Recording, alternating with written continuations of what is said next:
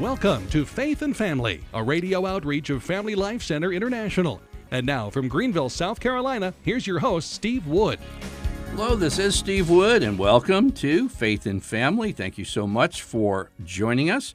We have a special episode in store for you. My special guest is Brantley Milligan. Hey. And we did a fascinating episode on Brantley's pilgrimage to the Catholic Church. Brantley, give us a hop, skip, and jump testimony, just to, in case any listeners weren't with us for our previous episode. How did you find yourself from a graduate of Wheaton College, or maybe even a little bit before Wheaton, to finding yourself a Catholic today? Yeah, thanks for having me back. Grew up as a Protestant. I was the fifth of six kids, good family, but went to Catholic school 1st through 12th grade. It was just sort of a private school alternative that exposed me to Catholicism, got me thinking about in high school, what do I make of this? Like, do I need to save people out of Catholicism? Do I need to become Catholic? How should I think about this? Went to Wheaton College, which calls itself an evangelical college. It's in Wheaton, Illinois. Great school, had a great experience there. And I'd say for me, a main thing that led to me converting to Catholicism was a study of the early church, the early church fathers. The early church, look, I'll just say it. Anybody listening, they're clearly Catholic. Clearly, on all the weird stuff that you think is clearly late medieval, made-up Catholic stuff, actually, it's all there in the early church. So, the reservation and veneration of relics, like the bodies, like the bones of saints. Literally, they were doing this in the 2nd century. We know this. The efficacy of the sacraments, the real presence of Jesus in the Eucharist, apostolic succession. The primacy of the papacy, even the Catholic canon of Scripture. All this is there, and so. I became Catholic. Something I didn't touch on last time, because we were going to talk about it here, was the church's teaching on contraception also played a key role in that for me, an even bigger role for my wife, but really for both of us. Now, you have to be mistaken, Brantley, because the reason we never hear about, for instance, the encyclical Humanae Vitae or the topic of contraception is everybody leaves the church because of it. So coming from Wheaton College, the alma mater of Billy Graham, that certainly couldn't have played a part in your being attracted to the Catholic faith, did it? Yeah. Are you putting me on here, or is this for real? Right. I know exactly what you're saying, which is that people say, oh, it's one of these hard teachings of the church, or that are really unpopular. And wouldn't it be better if, we just don't talk about it because we're going to push all the modern people away or something like that? This is the mentality. We became Catholic in part because of it. In fact, I know many people actually like this. You're talking about evangelicals? Yes. Adopting the basically Catholic moral theology and vision of married life. Yes. In fact, in my experience, it's usually women actually find this, and that has a big impact on them. But I know men as well. I know of multiple people I know personally who also were in some cases initially attracted to Catholicism because of that. So the way it came to me was, so I was thinking about Catholicism. I had been for years. I was dating the woman who would become my wife, Krista, and she was not thinking about Catholicism. So she also grew up, actually it's funny, she went to, just like me, went to a Methodist church, then a Baptist church growing up, went to Wheaton College, but she went to public school. She was, rough. This is I kind of tease her about this, but she was not thinking about Catholicism at all. If she did, it was they're clearly wrong and we need to save them out. That's it. Didn't even give a second thought to it because it's so obvious, right? And so we were dating, and then we got engaged, and we actually got engaged our junior year, with the plan of getting married the summer before our senior year and being married our senior year of college. Just because we'd been dating for a while in college, really loved each other and wanted to do it. And I will say, we didn't talk about contraception. We weren't being sexually active. We weren't sleeping around. We were following the Christian teaching on that. We were going to do that when we were married. And so we weren't needing to use contraception or anything like that. So that hadn't come up. we had maybe talked about kids once, just like, oh, do you want to have kids? And we both agreed yes. But other than that, didn't talk about it. And I would say the assumption, the unspoken assumption for both of us was, of course we would use contraception when we initially got married, because you wouldn't want a child right away. You got to have time for your relationship and everything. Yes, we do want kids at some point. In our minds, getting married and having kids were two separate decisions. They're Right. two maybe kind of related, but mostly unrelated things.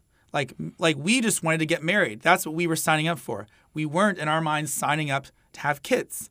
Now, I disagree with this mentality now, but that's what our thinking was. And so, of course, we'd use contraception. So, and that was also played a big thing in our thinking of we'll get married the summer before our senior year because it's okay because we're not going to have kids right away. Like, we can still finish school and everything, right? So we got engaged, and that was like in a spring semester of our junior year, and we ended up getting married, just like 5 months later. And so we then discussed, well, hey, what kind of contraception are we going to use? Again, it was assumed we were going to, but it was just a practical thing. Like, well, we have to do something. I understand completely, and to my fault, as an evangelical pastor, I would do premarital counseling. And the question wasn't whether or not to use contraception. It was simply, what type of contraception are you going to use in your marriage? And now, Correct. Of course, when I had to swallow that, and I think I did in front of my congregation, wasn't entirely popular before I left, but that's the question. And if you back up that question, and if you run into another human being who is asking those questions, it can change your life. Yes. So we were starting to kind of research that.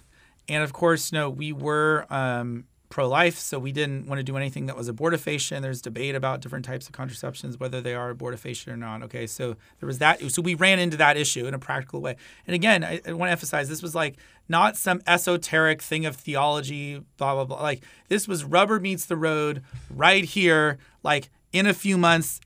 I think, like, literally, are we going to or not? Like, what are we going to actually do with huge consequences for our lives?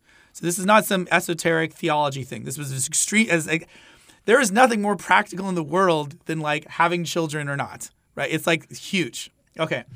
So we were kind of reading about the different contraceptions, and frankly, I kind of found myself like, really, like, this is what we would be doing. Like, again, I knew about it in the abstract. I'd learned about it, but like we're actually going to do this. I was like, I don't want Chris to like taking chemicals to like mess up her hormones. Like, I was like, this seems kind of off, but there's got to be something we can work out.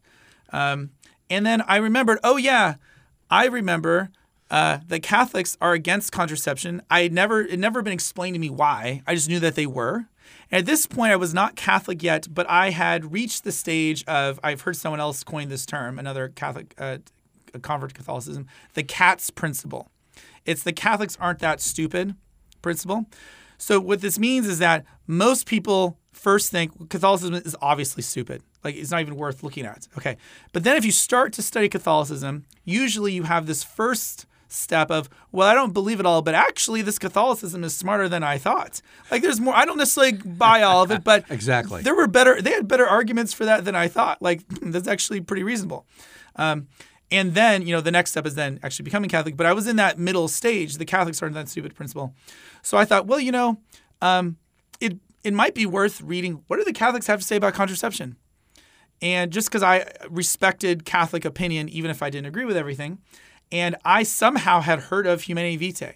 I'd never read it, didn't know much about it, didn't know the history, all the controversy and everything with it. But I said, hey, Krista, can we just both of us read this and discuss it? And she didn't care about it at all. But just to humor me, she was like, sure, fine, whatever, I'll just read this. We can do this. So we read it separately and then came back together to discuss it. And I'll say this. Okay, so for me, wow. Okay, it blew me away. It like rocked my world because I was like, oh my gosh, like this makes a lot of sense. And something that comes to my mind is in Scripture, Jesus says like, my sheep recognize my voice. That's right. Okay. And there's a truth. Of course, this is true because it's Jesus. But there's like a true principle about the world that sometimes it's like when you hear truth, it's like it hits you, rings true. You're like, whoa, like that sounds true, you know? And maybe you just didn't know it because you had literally never heard it before. I had never heard anybody ever in my life make an argument against contraception. Nobody, ever. We just read this document and I was like, oh my gosh, like it totally makes sense. But of course I'm thinking, oh my gosh, like that means we shouldn't use contraception. But we're already like planning the wedding. We've like invited people and like, what are we going to have a kid during our senior year? Like this makes no, this would be totally impractical. And I was feeling that weight. But I was like, okay, let's go talk to Krista. Remember, she was not interested in Catholicism at all. And she was rocked by it. She had never read a Catholic document before. And she said that literally just reading it once, she was like, oh my gosh, like she was like, I think this is true. In fact, she was more convinced than I was. She was like, yeah, that makes sense. And so we kind of were like, I was like, hold on, so we need to put the brakes on this. And we need to think about, like, again, this is such at least at the time, it seemed like such an insurmountably large, like, effect on our life and responsibility. Like, we're not going to use contraception. We could have children right away. Like, oh my gosh, like, I never had a real job before. I didn't have a college degree yet. Okay. And so I started studying it more. And of course, I was interested in the whole history thing. So it's like, oh, great. Let's study the history of contraception and the Christian teaching on contraception. So a couple things I learned. Well, one, contraception is not, at least in principle, it's not a new thing. People, of course, have had the idea of, hey, can we have sex without the children? This is not an original impulse. This has been around for thousands of years. The ancient Romans had various things. I mean, people have been doing things for a long time. Okay. Yes, there's modern contraceptions that may be more effective or something, but it's the idea is not new. And I learned that the early church was against contraception. And by the way, they were also against abortion and also infanticide because these things were all sort of linked together. Pro-life. They were pro-life. In fact, one distinguishing thing was that they were against contraception. I mean, this is right there in the early church. And that, of course, had a lot of weight to me.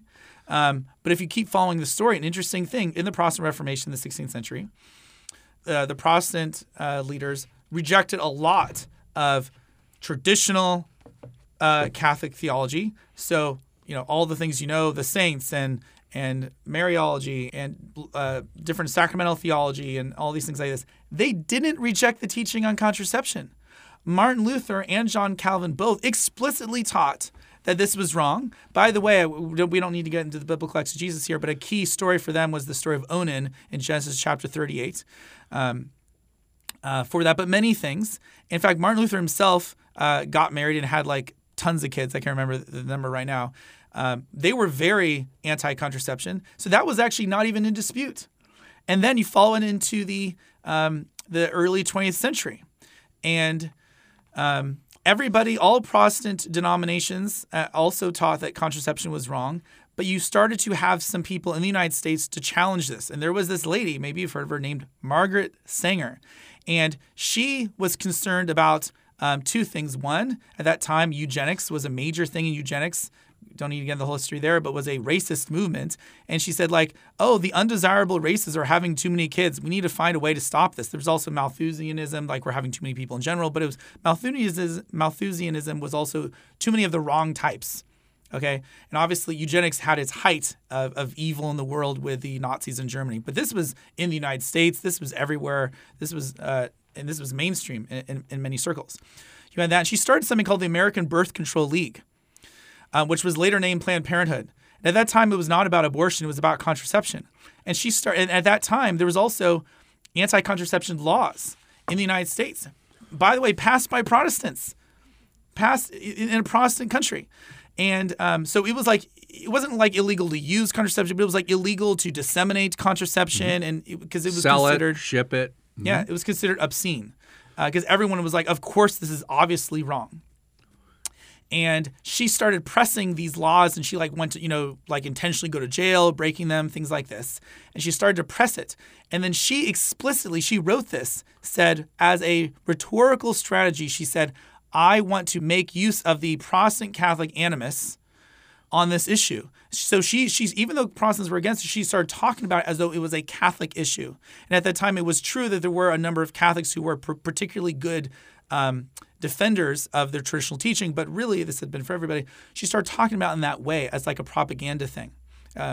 And then in 1930, there was the Lambeth Conference in 1930, which was something in the Anglican Church, where they were the first Protestant denomination or any Christian group in history to allow the use of contraception under any circumstances. And they only did it in narrow circumstances. They said, well, if you have really good reason not to have kids, and if for some reason you can't just abstain, which, I don't know what that would be, but they said this, then maybe you could consider contraception. It was like it was supposed to be like a narrow kind of practical thing, but that was it. There was this break in the traditional teaching.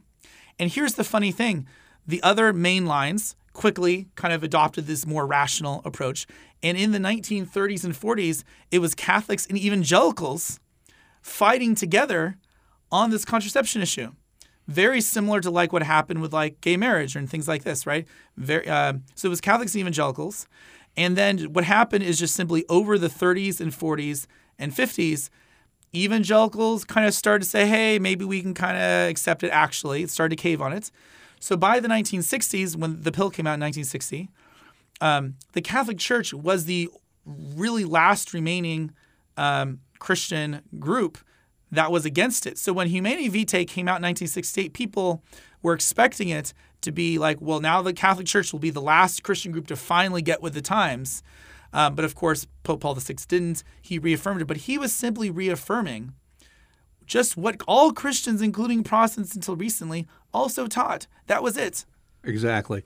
When I also was greatly influenced by the Catholic Church's teaching as an evangelical pro-life leader, because I came to see that the first step in the anti-life mentality is contraception.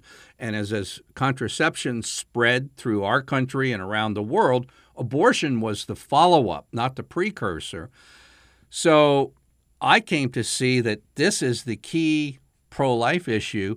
And when I started considering Catholicism, all the big deal about Matthew 16 is Peter the Rock, it was very easy for me because I saw the popes standing up on the rock for marriage and life in the 20th century. It was clear to me that this isn't just history about the papacy, but it was working under incredible pressure to stand up for truth. And that's what it was the easiest thing in the world for me to believe in the papacy because it was being demonstrated to me in this whole, everybody else was caving worldwide. Yes. And in fact, especially if you study the story around Humanae Vitae and how many people were pressuring Pope Paul VI to cave on it and blah, blah, blah, it really does feel like a miracle that he didn't. I know. Praise the Lord. And look, Pope Paul VI, I know he's a saint now. Look, he wasn't perfect in everything, but he nailed it on Humanae Vitae.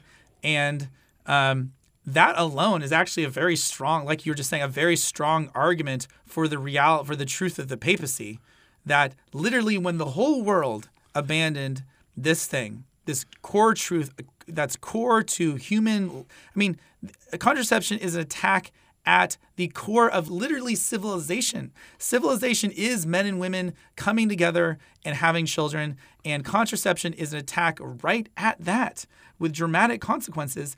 And Pope Paul VI stood firm on that, really singularly in the world. Praise the Lord for that. And decades later, these two evangelicals, who are wanting to get married, stumble on a document that he wrote decades before that, he's long dead, everything. And the impact it had on our life is huge. Like, praise the Lord. Pope Paul VI, thank you for writing that, because, our life is so different as a result of that. Do you understand? The ripple effects ongoing are huge. And anyway, so I was reading this history, and I was like, look, in my mind, given, the principles that I had, there was no way I could possibly argue if I wanted to be a serious Christian, that somehow contraception is okay. I mean, to me, the arguments are airtight. The natural law argument, the biblical argument, actually, I think is stronger than people think, and the historical, argument from that tradition, airtight. And so I had to accept that. And I actually remember talking to Krista about it, and I said, "Okay, Krista, can we just use contraception for the first 6 months? Because that way we'll ensure we don't have a child while we're still in school." The weasel way to adopt Humanae Vitae. And then I said this, and I said, "But then we'll never use it again." Okay. And she said, of course, she was like, "Brantley, that's stupid. Like, if it's wrong, it's wrong. Like, That's right. Then if it's wrong, you can't ever use it. But if it's okay, then we could use it whenever we want. Like, it doesn't, like, and we know it's wrong." And I, of course, was like, "Yes, you're right." And so we agreed, okay, we're not going to use contraception. Interesting thing, at that time, I did not know of another person that I knew of who was against contraception. Like maybe they were around me. I didn't know. I wasn't talking about contraception with people, obviously. I mean, this is not like a topic of conversation, but I just wasn't aware of anybody. I never spoken to another soul about it. It was just me and her reading this thing and discussing it. So I was like, I need to talk to people. I need to are there people living this? What does this even look like? I have no examples to me whatsoever. And I heard that there was this professor on campus who had at the time, I think 6 kids or something. I was like, that's a lot. I reached out to him and they were Protestants. He was teaching at Wheaton College. I found out that they had also kind of converted on the contraception issue, reading Catholic sources. They shared their story with us. And that was so impactful because it was here's some other people living it out.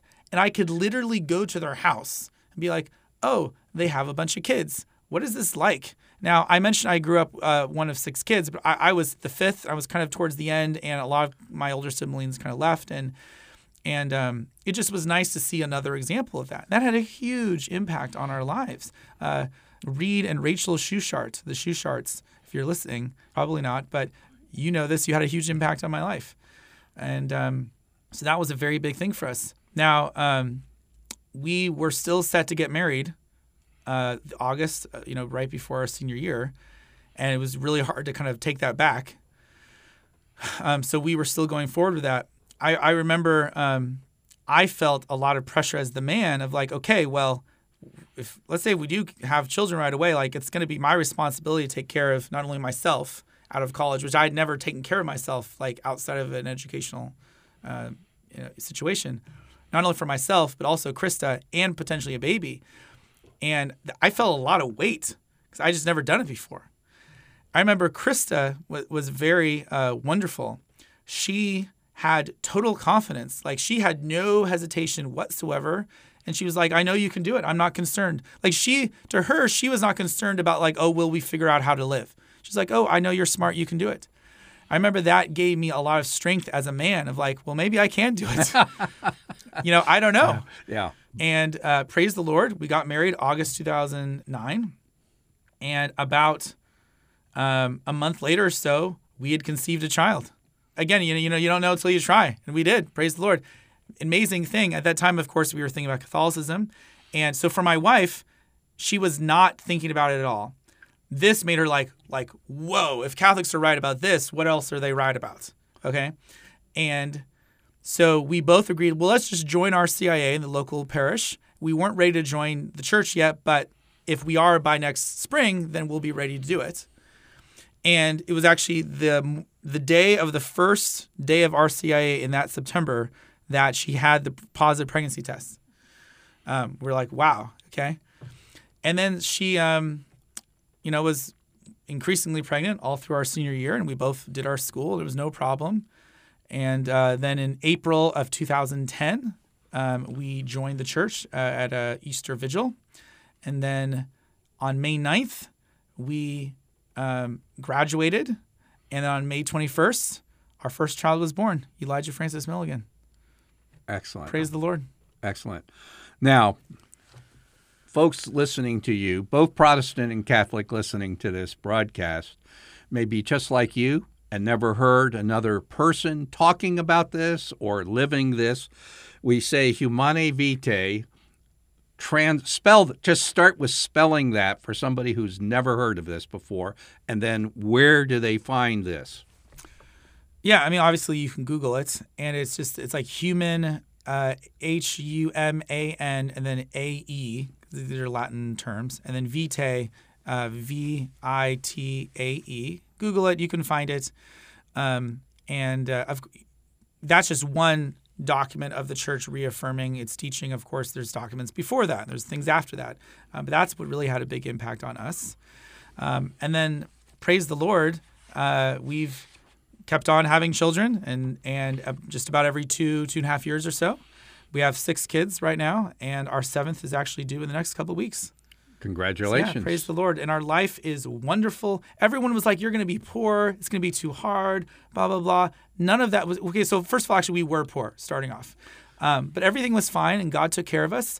And we've been so happy and so blessed, and we can't imagine possibly having a different life. And we feel like we dodged this bullet by God's grace. That's how we feel.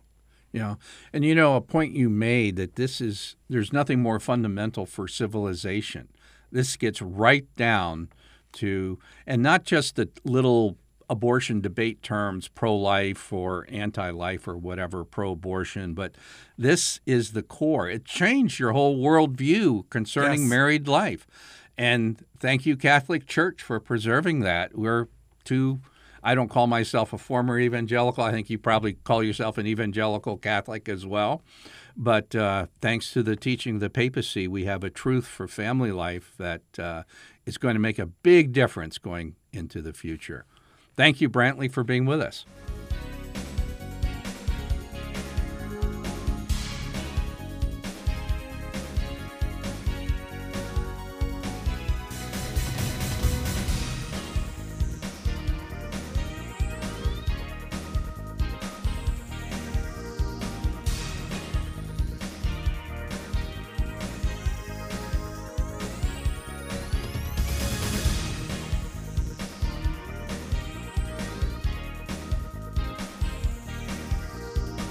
Faith and Family is a radio outreach of Family Life Center International.